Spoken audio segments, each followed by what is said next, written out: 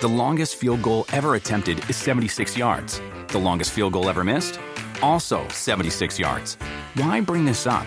Because knowing your limits matters, both when you're kicking a field goal and when you gamble. Betting more than you're comfortable with is like trying a 70-yard field goal. It probably won't go well. So set a limit when you gamble and stick to it. Want more helpful tips like this? Go to keepitfunohio.com for games, quizzes, and lots of ways to keep your gambling from getting out of hand.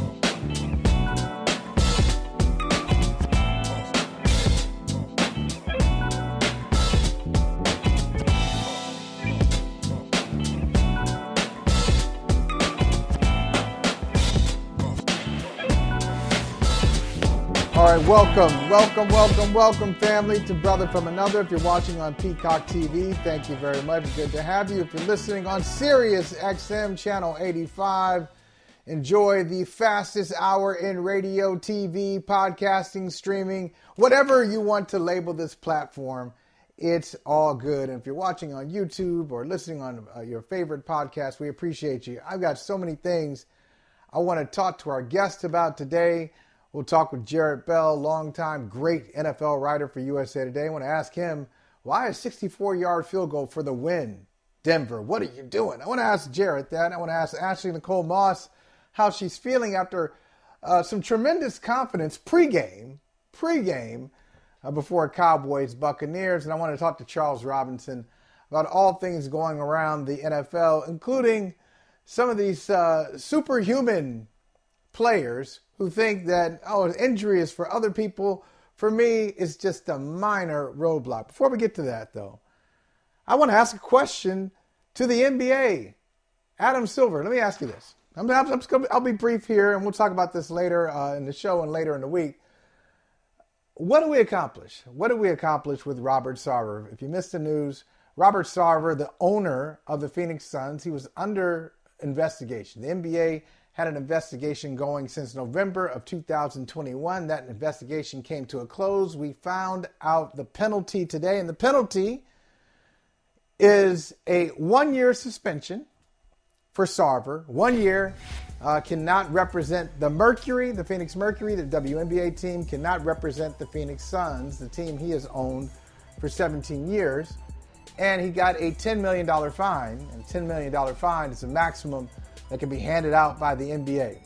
In addition, Sarver has to go to sensitivity training and talk about workplace behavior. And that's about it. I mean, essentially, that's about it. And that $10 million will go toward organizations that focus on race and gender in the workplace. Now, Sarver, I put it in the feed, NBA sent a message. What message did Sarver receive? The message sent by the NBA was, I guess it's a rebuke. But it could have been stronger. I mean, think about it. 17 years. Okay, they looked into his ownership, and and throughout his ownership, one of the things that, and this amused me, funny, not funny at all. One of the things he said is like, hey, he used the N-word 5 times, at least 5 times, but when he was restating something he heard somebody else say. I'm not saying this. I'm just telling you what somebody else said. Hey, I think this word is offensive and repulsive, but they said it. So let me just repeat what they said, even though I don't agree with it. Anyway, that was in the report. You can check it out. It's available online. So he used the N-word at least 5 times. He was a disaster my words, not the official words of the report. He was a disaster when it came to just keeping his composure in the workplace. He made inappropriate comments about people's appearance, particularly women. He made sexual comments in the workplace. That was him. And shockingly, the NBA, and this is so naive, the NBA says, now he never there was no evidence that he, in particular, had any kind of racial issues with him in the workplace. However, this is in their report. The report says that other people in the organization had issues with keeping their composure in the workplace, making inappropriate comments, sound familiar? Making inappropriate comments to women, and at times making racially insensitive remarks and culturally insensitive remarks. So, yes, Sarver, they didn't get him on it, but this is the environment that he has fostered. This is what his organization is known for. And you know what happens? Organizations tend to reflect their leadership. So maybe they weren't able to get him on it. I'm skeptical. I'll say it that way. I'm skeptical. If everybody else in the organization is doing it and they had evidence that they were doing it, but they couldn't get the boss on it, wow, what a coincidence. And last thing I say before we talk about something much more positive, and I talked to somebody I really enjoy speaking with, and Jarrett Bell, I'll say this. Let me ask you guys this question. Have you ever been to sensitivity training with people who don't believe they should be in sensitivity training? I have. I don't know what your experience is. My experience is those people who have been called into sensitivity training because they need it, but don't believe they should be there, they're hostile. They're hostile. And they will talk as if they are being victimized, as if the world is against them and they are in the right and everybody else is wrong. So I don't know what sensitivity training is going to do for Robert Sarver. A $10 million fine for a guy who has owned the Phoenix Suns, a very lucrative organization, who's owned them for 17 years, $10 million fine. I understand that's the maximum. I'm guessing he's not going to be hurting for long. We've been waiting for the results of this organization, for this investigation. And I say, wow, what were we waiting for? What did we accomplish? A lot more on this story. But as I said, let's talk about something more positive and a person who's a lot more positive. Let's talk to Jarrett Bell. I love talking to Jarrett Bell. Love talking to Jarrett. What's up, man? How you doing? Hey, Michael. How you doing? It's good to see you, man. As we kick off yet another NFL of a season. Yeah, good to see you too. And I want to ask you what you were thinking last night when you saw a rookie head coach kind of watch the clock just wind down. So, okay, what's going to happen? You got Russell Wilson. It's fourth down. You got to let Russell Wilson do something. Clock is winding down. And then we get down to our decision is to kick a 64-yard field goal to win the game. What were your thoughts then? Yeah, it looks like it might be the bonehead move of the week because it didn't work, obviously. But you let the clock run down all the way to like 20 seconds before you stop it, okay? That's why you've got Russell Wilson, is to make those plays. I mean, he's in his old house. I would just imagine that all of the synergy is just surrounding Russell in that moment. You don't have to get a 15-yard completion. You need to just get 4 or 5 yards, and then you still have all of your timeouts. You can still kick that field goal, make it closer for McManus, as good as he is. It just really stunk, to tell you the truth. And, Nathaniel Hackett, his first NFL game as a head coach, right? And he's the only new head coach who lost over the weekend. And that's the way you go down. Well, he deserved it. Hey, listen, if he's going to do that, he deserved to lose. Totally. With that decision. And you remember what Bill Parcells used to say, you are what your record says you are. So this is on Nathaniel Hackett's record because you take the ball out of Russell Wilson's hands in that moment. It's beyond me. It really is. I'm dumbfounded. Don't know what they were thinking. And even, like I said, the clock management leading up to the kick was atrocious. So Nathaniel Hackett, he tried to explain it in the post-game news conference. I wasn't very convinced by it. So there you are. You're 0-1 as a new coach, and these are the decisions that win or lose games. So if you look at this, the Broncos had several opportunities. It did come down to this. It shouldn't have come down to it. They had their way at a lot of times just moving the ball. You look at the yardage they finished with after the game compared to Seattle's.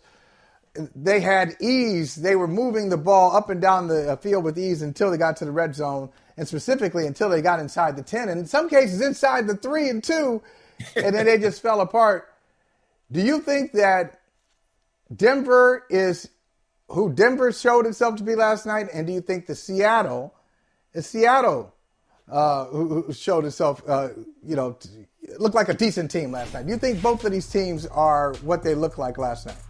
Well, I see the potential in both. I mean, I see the potential in the Denver Broncos, and yeah, you lose. They had a stat where it's happened like only once in the last 30, 40 years where somebody has fumbled inside the 5 twice or whatever. So you don't expect that to happen every week. So good sign for Denver to be able to move the ball, and you kind of see what Russell Wilson brings to that whole equation. But I'm more impressed with Seattle and Geno Smith, okay? Because Geno Smith has been written off for years. Here's a guy who has been in the system playing backup behind Russell Wilson for 3-4 years or whatever, and now he gets his opportunity, and he didn't mess it up. I mean, he didn't put up monster numbers, but he made some heck of a plays. He didn't make any bad mistakes. So, Geno Smith and the Seahawks really showed me something that you're talking about a team, if they could have that running game. Remember that offensive line has been such a problem in Seattle for many years, really. And, they came to ball last night. The defensive line was pretty good too. And so if I'm the Seattle Seahawks and the 12s up there, I'm really excited that, we've got a chance to really be competitive this year. It's one game, 1 week. We know it. But, we saw something in Geno Smith and the Seahawks last night, because they still have some of those same playmakers, DK Metcalf and, Tyler Lockett. So you've got that to work with. And then Geno was just working with those tight ends last night. Like it was, pretty, connected, pretty special. So, I'm bullish on the Seahawks, at least after 1 week. Well, if you look at it, you look at the completion percentage for both of them, great night. Geno, 82%. Yeah. But Russell at times, and they said it during the broadcast, I think Troy Aikman probably made the point like a half dozen times. He said, I'm really stunned that Russell hasn't been able to take advantage of some of the youth in the Seattle secondary. He got some young corners. Why isn't he testing these guys? What do you think it was? Do you give credit to Seattle and Pete Carroll and his defensive staff, or was the Denver approach a little too conservative unnecessarily? Yeah, it may have been a little too conservative, especially when you look at how it ended, right? So you've got Russell Wilson. You made this huge investment to get him. And, hey, we heard it for how many years, Michael? Let Russell cook, right? Well, that chant may move on to Denver now because, like you said, there were opportunities that seemed to be there. But still in all, you go back to the turnovers in terms of, what really lost the game besides that end of the game fiasco. They had their opportunity. So again, I don't know if you want to overreact and say that, Russell is not going to be able to take advantage of all the weapons that he has there. It's just, you got to close the deal when you have to. And that's where they really failed last night. I'm going to get you. I had your colleague, Mike Jones, on yesterday and last week, and I know he's very excited.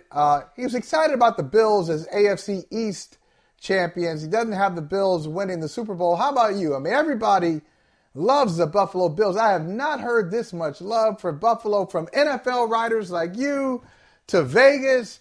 Everybody is hot on the Buffalo Bills. How about you? Who's your team to watch this year?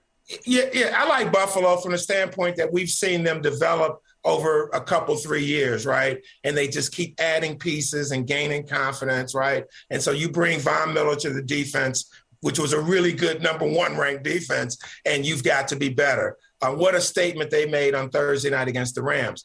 But here's my caution about Buffalo. You are still going to have to beat Kansas City, and there's always going to be another team.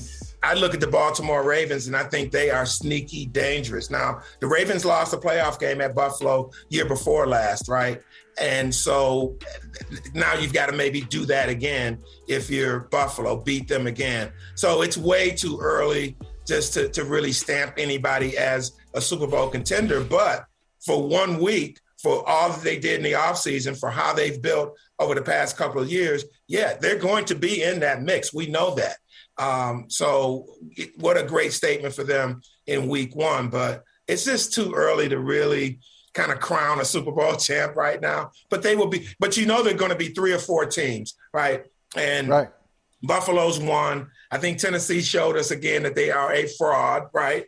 And so let's strong words, a fraud. Yeah, huh? And well, when you're talking about a Super Bowl level, I mean, they had their opportunity last year, but I think Kansas City really showed us something without Tyreek Hill. And yeah, how do you take Tyreek Hill out of an explosive offense and expect to still be good? Well, you have other playmakers step up. You still have Patrick Mahomes. Now he has more options, different things he can do, so he can expand the offense in different ways. And, you never want to say take Tyreek Hill out of it and you're going to just be okay. But that's kind of the challenge for the Kansas City Chiefs, is to really keep that offense moving without Tyreek Hill. And so I think Kansas City is still going to be that team that Buffalo is going to have to prove that it could beat. Now, they almost did it last year, but, we'll see.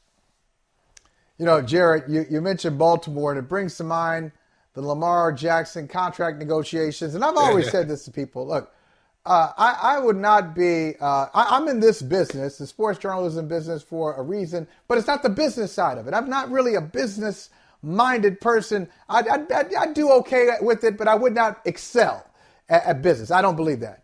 So, and part of the reason, Jared, I've done some self-scouting on this. I'm too idealistic. So if I'm representing myself and I'm dealing with an organization like the Baltimore Ravens, I'm representing myself, and they say they love me, I love them. Oh yeah, we want to be here together and we'll get this done. I'm thinking that my conversations with them are private or confidential. I haven't leaked a thing. I'm just talking to them. And all of a sudden, before the season starts, we said we're suspending our talks and we'll get this thing worked out. Okay, that's nice and beautiful, nice little family business. All of a sudden, I hear that the terms are out there for people like you and me to discuss, and that, sources say that the Ravens offered Lamar $250 million and $133 million guaranteed, but he wanted a Deshaun Watson contract. Could this be a deal breaker? Because I know if it were me, I'd be like, what? I would take it personally. It's not just business. Now it's personal, because you positioned it as this personal family thing, and then you go behind my back and leak a story. Am I all wet on this? How do you see it? No, I think that's a wonderful point, Michael. I really do. I think it's, it's very relevant in the grand scheme of things, because for so long we have not heard details come out in terms of the specifics of what was being discussed between Lamar Jackson and the Ravens. And like you said, now all of a sudden you're hearing these terms, and they didn't come from Lamar Jackson. So you look at the team, you point the finger there. It helps his leverage, to tell you the truth. That if from the standpoint that he's going to want to play hardball. Go back to last spring when Deshaun Watson got his contract, right? And everybody was just really stunned by not only the number, but the fact that it was guaranteed, right? Well, the Ravens owner, Steve Bisciotti, came out at that time at the NFL meetings and said, no way are we going to, want to put that kind of guarantee on any contract. And it kind of messes up the whole deal. Now, I'm paraphrasing exactly what he said, but that was the tone of his remarks. And I think that has been the crux of the issue. Even though they guaranteed a significant portion, it still wasn't 100% guaranteed. And I think this is really going to be a measuring stick in terms of how some of these contracts get done in the NFL moving forward. I mean, we've heard players talk about wanting guaranteed contracts, and especially the star players, right? For so long. Kirk Cousins got it. Now Deshaun Watson gets it.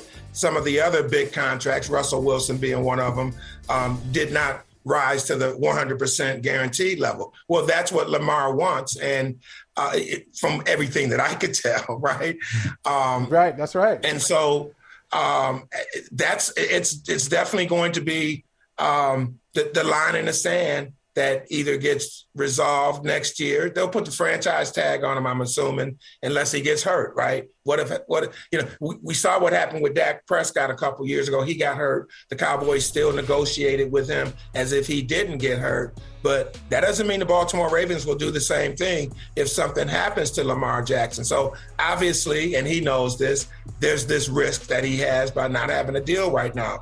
But he's sticking to his principles. And I, for the life of me, Michael, I think if he had an agent, it would definitely help in terms of him being able to not be in the middle of it, to allow someone else to do that talking for him. But Lamar beats to his own tune sometimes, and you can't knock him for his principles. So this is going to go on. But the point you make about where the information came from in this case, because now all of a sudden it really looks like the Ravens are playing a PR game. They want to justify why their quarterback is not done. They want to get public sentiment on their side. And I think it is wrong when you talk about kind of how this whole thing has kind of transpired over, many months, with both sides really keeping to the vest when it came to confidentiality. And now all of a sudden stuff is getting out there. Yeah, not right, not good. Well, speaking of confidentiality, and this is the last thing I'll say before I let you go, confidentiality went out the window at the beginning of the pandemic, 2020, because we had Zoom and we could kind of peek into people's workspaces and homes. And I'm peeking into your workspace right now. And I'm so nostalgic. I see an old school USA Today paper box. I love that. How long have you had that? That thing is fantastic. Great job. That's a no, thanks, Michael. And it is a conversation piece. It's funny because I've had it for about 5 years, and USA Today offered them to the employees a few years ago after they got new boxes, a few years ago. And so I grabbed one. It was definitely one that I wanted to have, but it was sitting in the garage for a long time.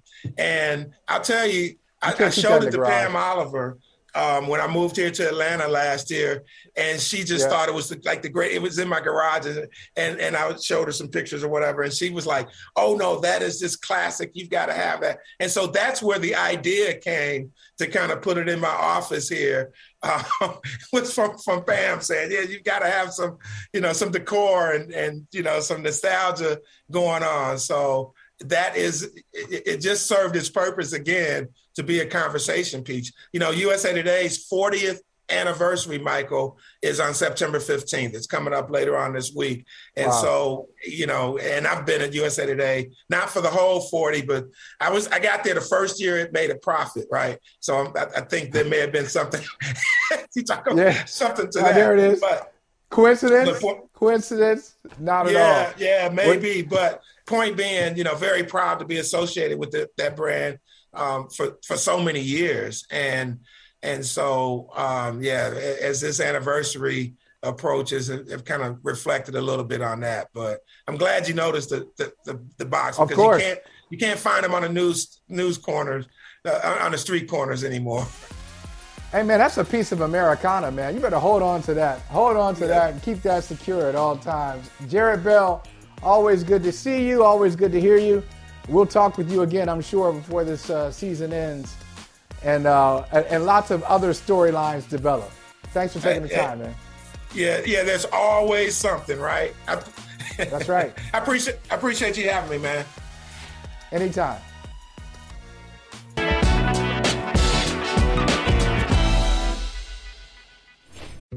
Dietz & Watson's been making meats and cheeses the right way since forever. What's that mean? It means never cutting corners, ever. It means cooking, not processing. It means our Virginia brand ham that's cooked to perfection, then twice baked to layer the flavors. It takes more time, but you can taste the difference.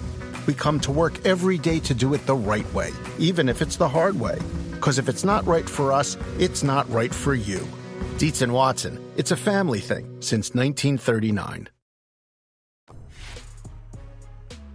I saw this on Instagram, and I said, wow, what confidence. What confidence. Ashley Nicole Moss rocking the number 4 Dak Prescott jersey. And it's just like, oh yeah, we're the Cowboys. And then we have this.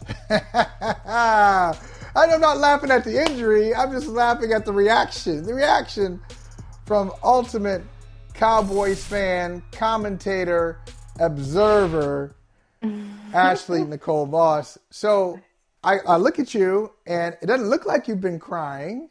It doesn't look like you've had any sleepless nights. How are you processing and dealing with the loss of your quarterback? It's not great. It's so funny, that Instagram picture, because last season I posted a picture before week 1, or before the game started week 1, and we played the Bucs last year as well, which is a different conversation. And we ended up losing. And it was an Ezekiel Elliott jersey last season, and somebody photoshopped an L instead of a 21 on the jersey, and a photo went viral. That's right. And here I am again, the same team, same situation, except a lot worse. It's gut wrenching. It's disappointing. It's devastating, not even just as a fan, but Dak Prescott. I mean, it's so hard to root against him. Everything that he's persevered through, he's the nicest guy. He's so polite, so charismatic. Even if you're not a Cowboys fan, it's hard to dislike him. So it sucks to just see him have to fight back from another injury. And I think that when you're a Cowboys fan, obviously it hurts even more, because you were already apprehensive going into this season, right? You were already apprehensive going into this game because we looked drastically different offensively than we did last year. So you held out hope, but you were also expecting for the worst. But this, I think, exceeded everybody's, preparation for the worst. This is just a very, very bad situation. All right, and you mentioned last year, and first of all, that game last year, I remember it vividly, and there was a point in the game I said, well, wait. We were close. Oh, I know. Not only that, I think there was a situation, maybe it was maybe it's not so vivid. I don't remember it vividly. I know it was 4th down, and I thought the Cowboys should have gone for it. They kicked the field goal instead. Yes. Tom Brady gets the ball. They come down, they lose. I'm like, wait a minute, if you're going to play against Tom Brady, you're going to have to go for touchdowns. Go for it on 4th down. They were moving the ball. Dak was incredible in that game. What did he throw for, like 400 yards? And it was that was his first game back from injury. And it's such a weird, poetic, type of storyline that now he's facing that same team that he was this close to beating last season, where he came back from injury, and now he's injured. Now he's facing an injury after facing that same team he almost beat fresh off of one. You can't make this stuff up. It's insane. How did you feel about, and I don't think I've really talked to you about this. We just saw the news happen, and we just kept going forward without any commentary. You mentioned last year, yes, they did have CeeDee Lamb, but they also had Amari Cooper. And when they trade Cooper to the Browns, just like, hey, CeeDee Lamb is ready for the number 1 spot. I know it's only one game, but did you agree with that decision at the time? And if you did, are you now changing your mind on how you felt about it? I didn't agree with it at all. Here's the thing. If you're going to go ahead and trade a wide receiver at the caliber of Amari Cooper, then your game plan should be to be able to bring somebody in who's of that same caliber. It's one thing if you don't feel like he fits in your scheme and you want a different receiver of that same standard, but you didn't really get any better at the receiving core. You just move a guy who honestly is not ready to be your number 1 option yet into that number 1 option, but everybody surrounding him is not better than what you lost. So I just didn't understand the rationale. Obviously, Gallup is not back yet. He's expected to be back week 4, week 5. That's still not enough.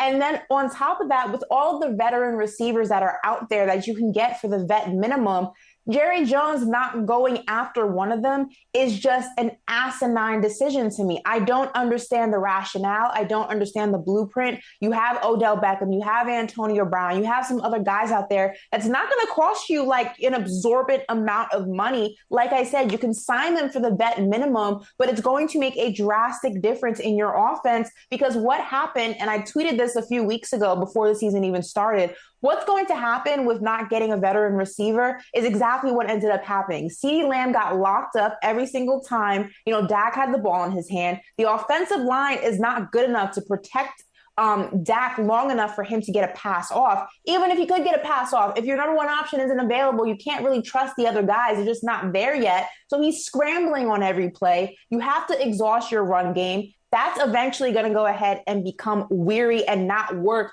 throughout 4 quarters of football. Anybody could see the writing on the wall if you've been watching football longer than a year. Well, listen, I'm not even a Cowboys fan, Ashley. And I told Michael Smith yesterday, I said, well, given the division that they play in and given the talent that's on the roster, I still think they have a talented roster. They could have a winning record or a 500 record without Dak. And that's a non-Cowboys fan saying that. And you sound like you disagree with me. I'm listening to you, and I'm ready to say they can't win, pack it up, season's over. That's what it sounds like you're saying. Anything is possible in the NFC East. We call it the NFL's reality show, right? You can never really count out anything being a possibility in the NFC East. But here's my issue. If I had the offense that I had last season with my backup quarterback of Cooper Rush, I would say absolutely, because the defense is good enough to keep you in every single game. But the offense, Cooper Rush is not a miracle worker. If Dak Prescott couldn't go ahead and score more than 3 points with this offense, what makes you think your backup quarterback is going to be any more successful in doing that? It's just the weapons aren't there.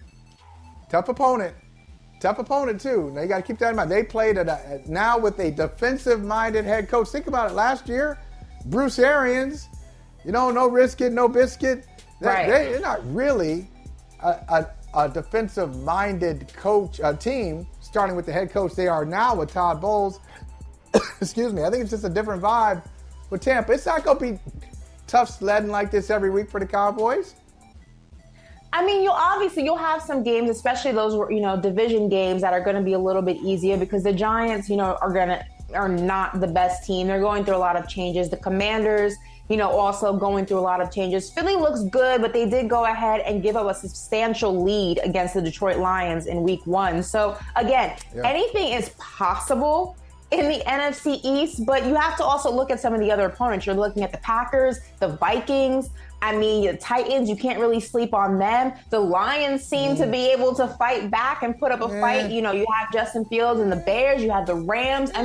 There are winnable games within the schedule, and especially winnable games before Dak Prescott would be able to return. It's just a matter of the schemes that you put your backup quarterback in for him to be successful, because unless you're going to go out and get the offensive weapons that they drastically need, you're going to be in the same predicament, maybe even worse with your backup quarterback. But here's my other side of that. It's great. So let's say you go 500. Dak Prescott comes back to what? The same offense that he struggled with in week 1? The team needs to be adjusted. If you go 500 and he comes back to that offense is good enough then. Okay, we went 500 without you, Dak, and you are an elite quarterback. So you take us, your backup was able to take us here, so you take us a bit further. Well, not every single game you're playing Tom Brady, though. Let's go ahead and put that out there. And Brady didn't look his best, but you're not playing the Bucs every single week. So if they are able to go 500, and I really don't think that's a possibility. I don't think they're going 500 before Dak Prescott comes back. I think if Dak comes back, he's going to have to dig them out of a semi-deep hole.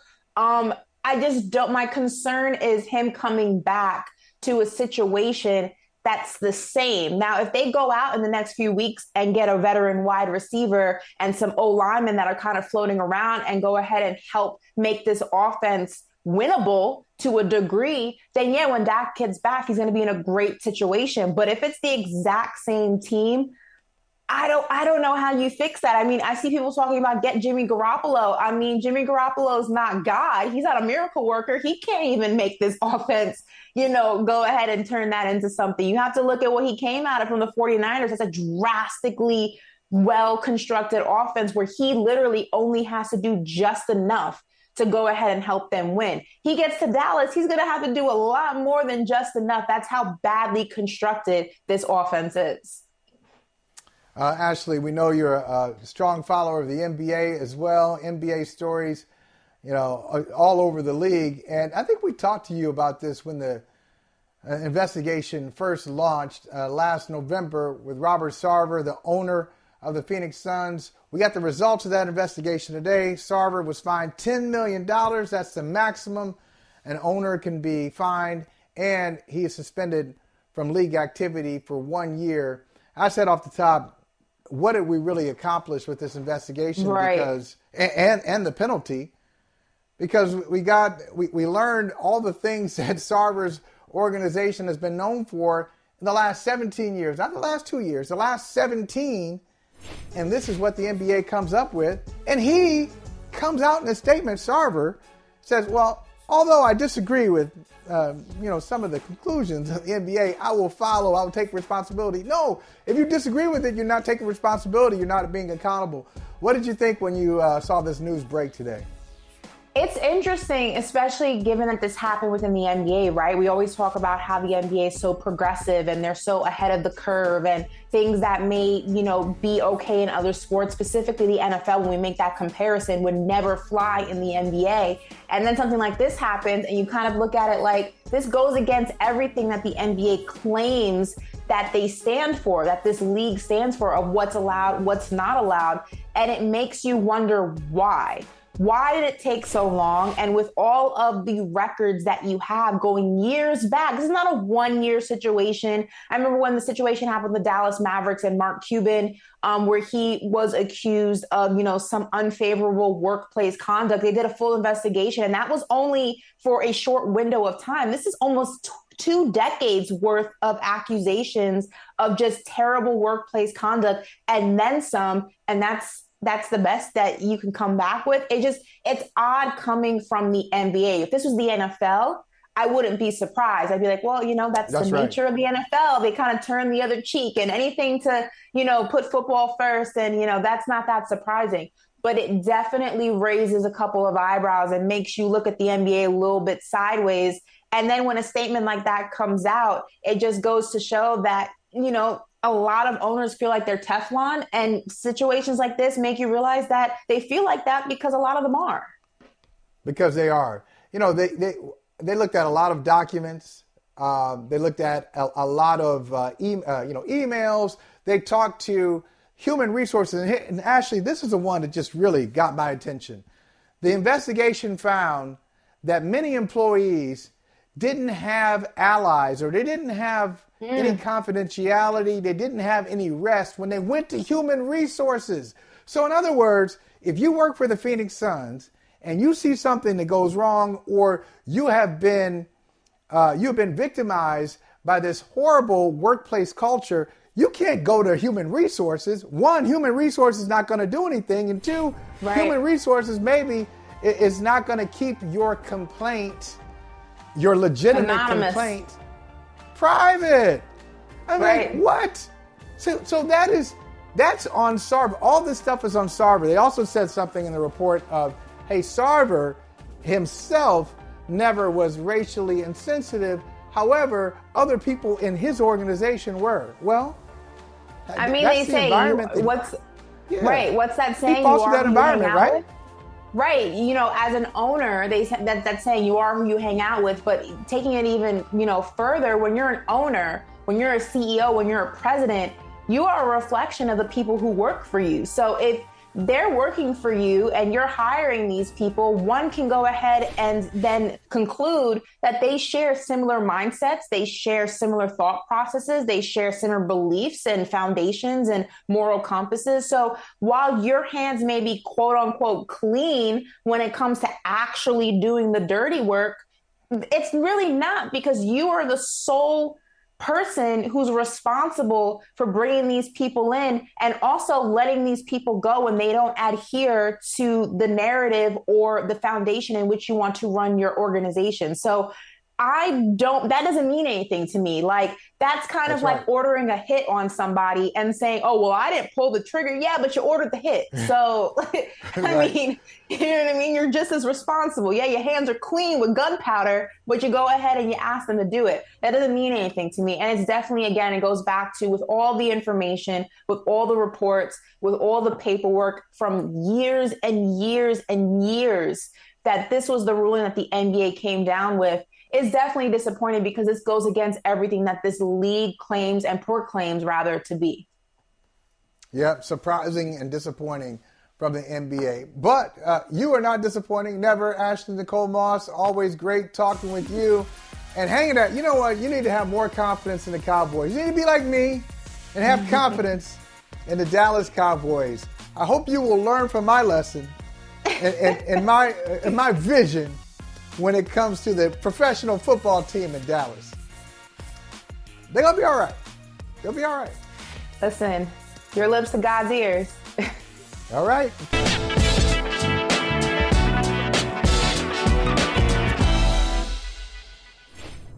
You did see Jaylen Warren in his first game action. Just what did you like about him, and is he ready for an expanded role if he has to take one? You know, he didn't urinate down his leg, man. That's a great place to begin. You know, and that's capable of happening for a young guy. And so, but I think that's been indicative of him throughout this process, and that's why he's gone from being an undrafted guy to a guy that's carving a role out for himself. Hey, listen, man. Look, Charles Robinson, I always tell people, hey, just give me Mike Tomlin press conferences, and like if there's a little bit of a lull, just put on a Mike Tomlin press conference, and I'm good to go. Now, that was entertaining. I'm not sure he's entertained by what's happening with his best defensive player, though. You see any scenario in which Pittsburgh continues this high defensive play without T.J. Watt for 6 weeks, 8 weeks, 10 weeks? I mean, it's going to be extremely difficult. There's a reason why you're talking about him as the reigning defensive player of the year, and it's not just the fact that he rolled up, massive sack total last year, but he's probably as close as you can get to Aaron Donald. There are maybe 3 or 4 guys in the league defensively where really the scheme is ultimately built around what they can do. And he's one of those guys that they can move him around to help confuse opposing offenses. He's never out of a play. I think if you watch that game, it was terrible to see him go out, particularly after the interception. Like, he's one of these players that if he's not getting involved from a pass rush perspective, to see him jump up, time that, intercept the football, forces fumbles. I mean, he literally does almost everything an edge defender could.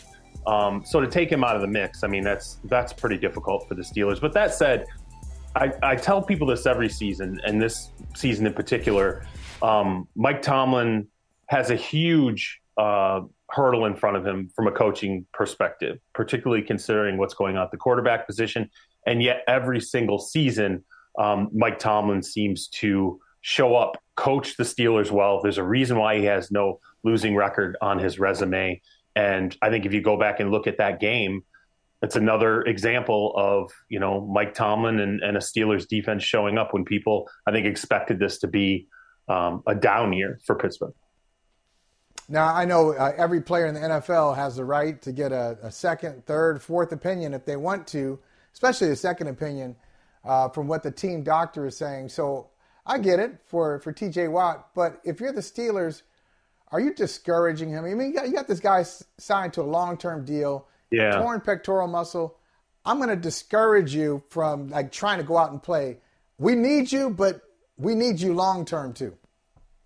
Yeah, I mean, I think it gets a little dicey when, it's part of the struggle that you see between, teams and players, and it can go in both directions. We often hear fallout from players feeling like, well, maybe the team physicians or the doctors or the trainers push me back too early.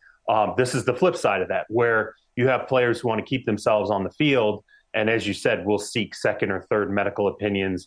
And I think when you get onto the third opinion, that's when the team steps in and says, okay, like, how long are we going to push this before, you finally listen? I think they'll be careful with it. I just, as you said, they know, just like the Rams know with Aaron Donald, just like, let's say, the Browns know with Myles Garrett, the teams are going to handle their superstars, despite the fact that they're paying these guys $20 to $25 million a year, $27 million a year for the best edge defenders now, $30 million a year for the best defensive player in football now.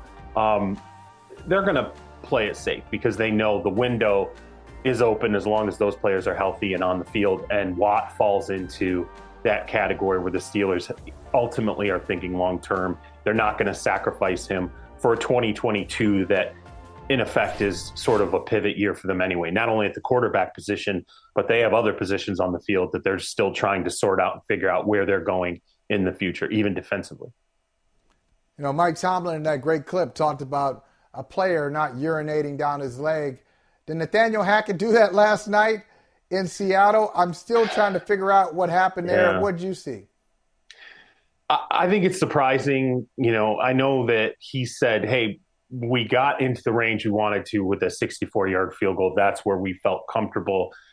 I think I'm of the mind that when you go out and you get a Russell Wilson, I know it's 4th and 5, but in that scenario, when you look at the percentages, that's the thing. I think the team did look at the percentages. I think the team thought a 64-yard field goal is potentially a higher percentage play in this moment. But I just disagree when the player you're comparing it to is the quarterback that you just brought in to be your centerpiece, to make plays.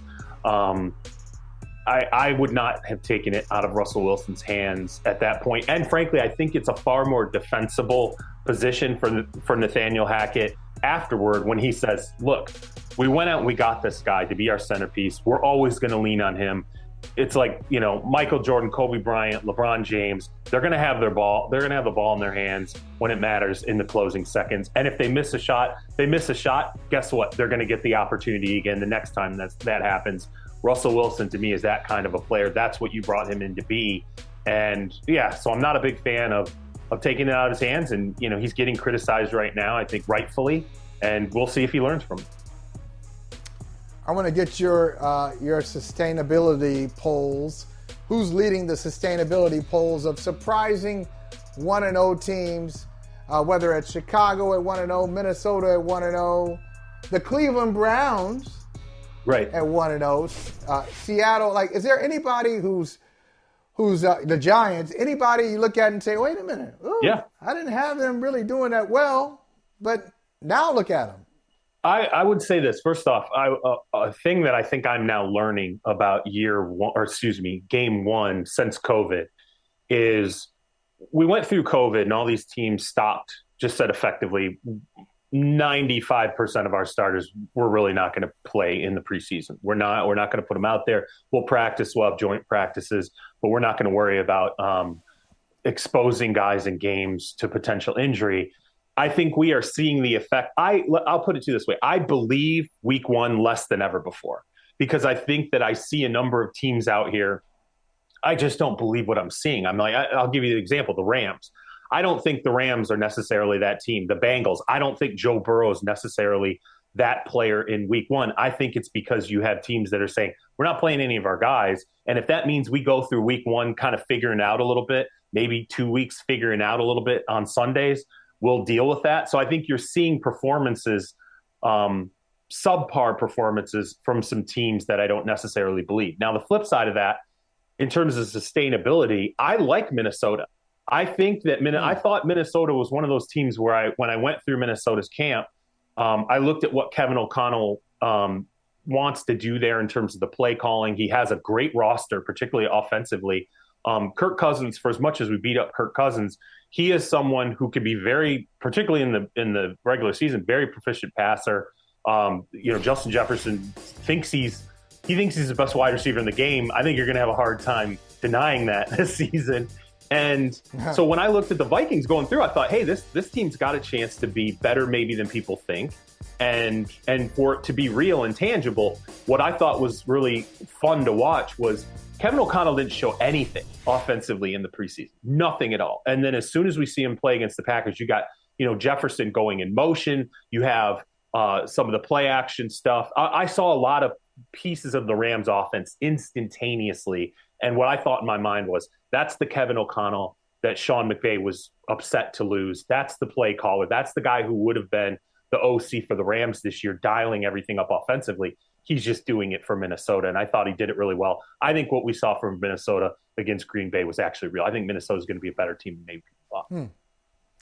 Can't wait to see it. Charles, I can't wait to speak with you again. Always a pleasure, my friend. We'll talk with you soon. So happy to have the regular season started again. We are back. Me too. So excited. Me too. There's so much to talk about, man. And happy to have a one-on-one conversation, too. Yes, it's nice. It's an A to B conversation. It's nice every once in a while. Every once in a while.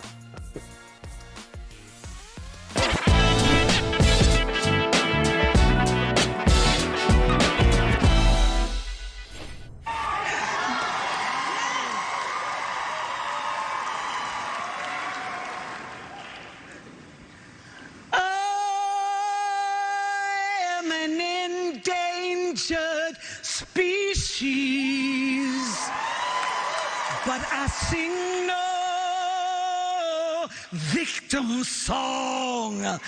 I am a woman, I am an artist, and I know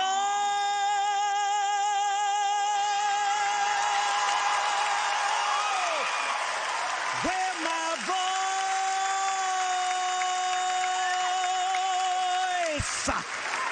belongs.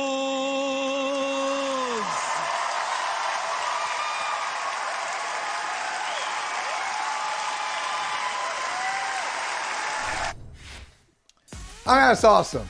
That's awesome. Cheryl Lee Ralph winning an Emmy last night for work on Abbott Elementary. And in the story there, look, as you know, as you can hear, she's got a Broadway background, great voice, but she's been in the game for a long time. She is in her mid-60s, and she never thought she was going to achieve this moment. She got there, she was shocked, and she celebrated and sung. Just a great moment and an inspiring moment, too. She was trying to encourage others to not give up on their dreams. All right, enjoy spending time with you. See you tomorrow.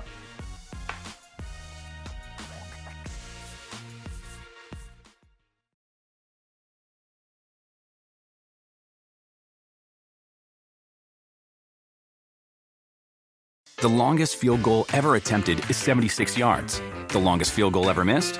Also 76 yards. Why bring this up? Because knowing your limits matters, both when you're kicking a field goal and when you gamble. Betting more than you're comfortable with is like trying a 70-yard field goal. It probably won't go well.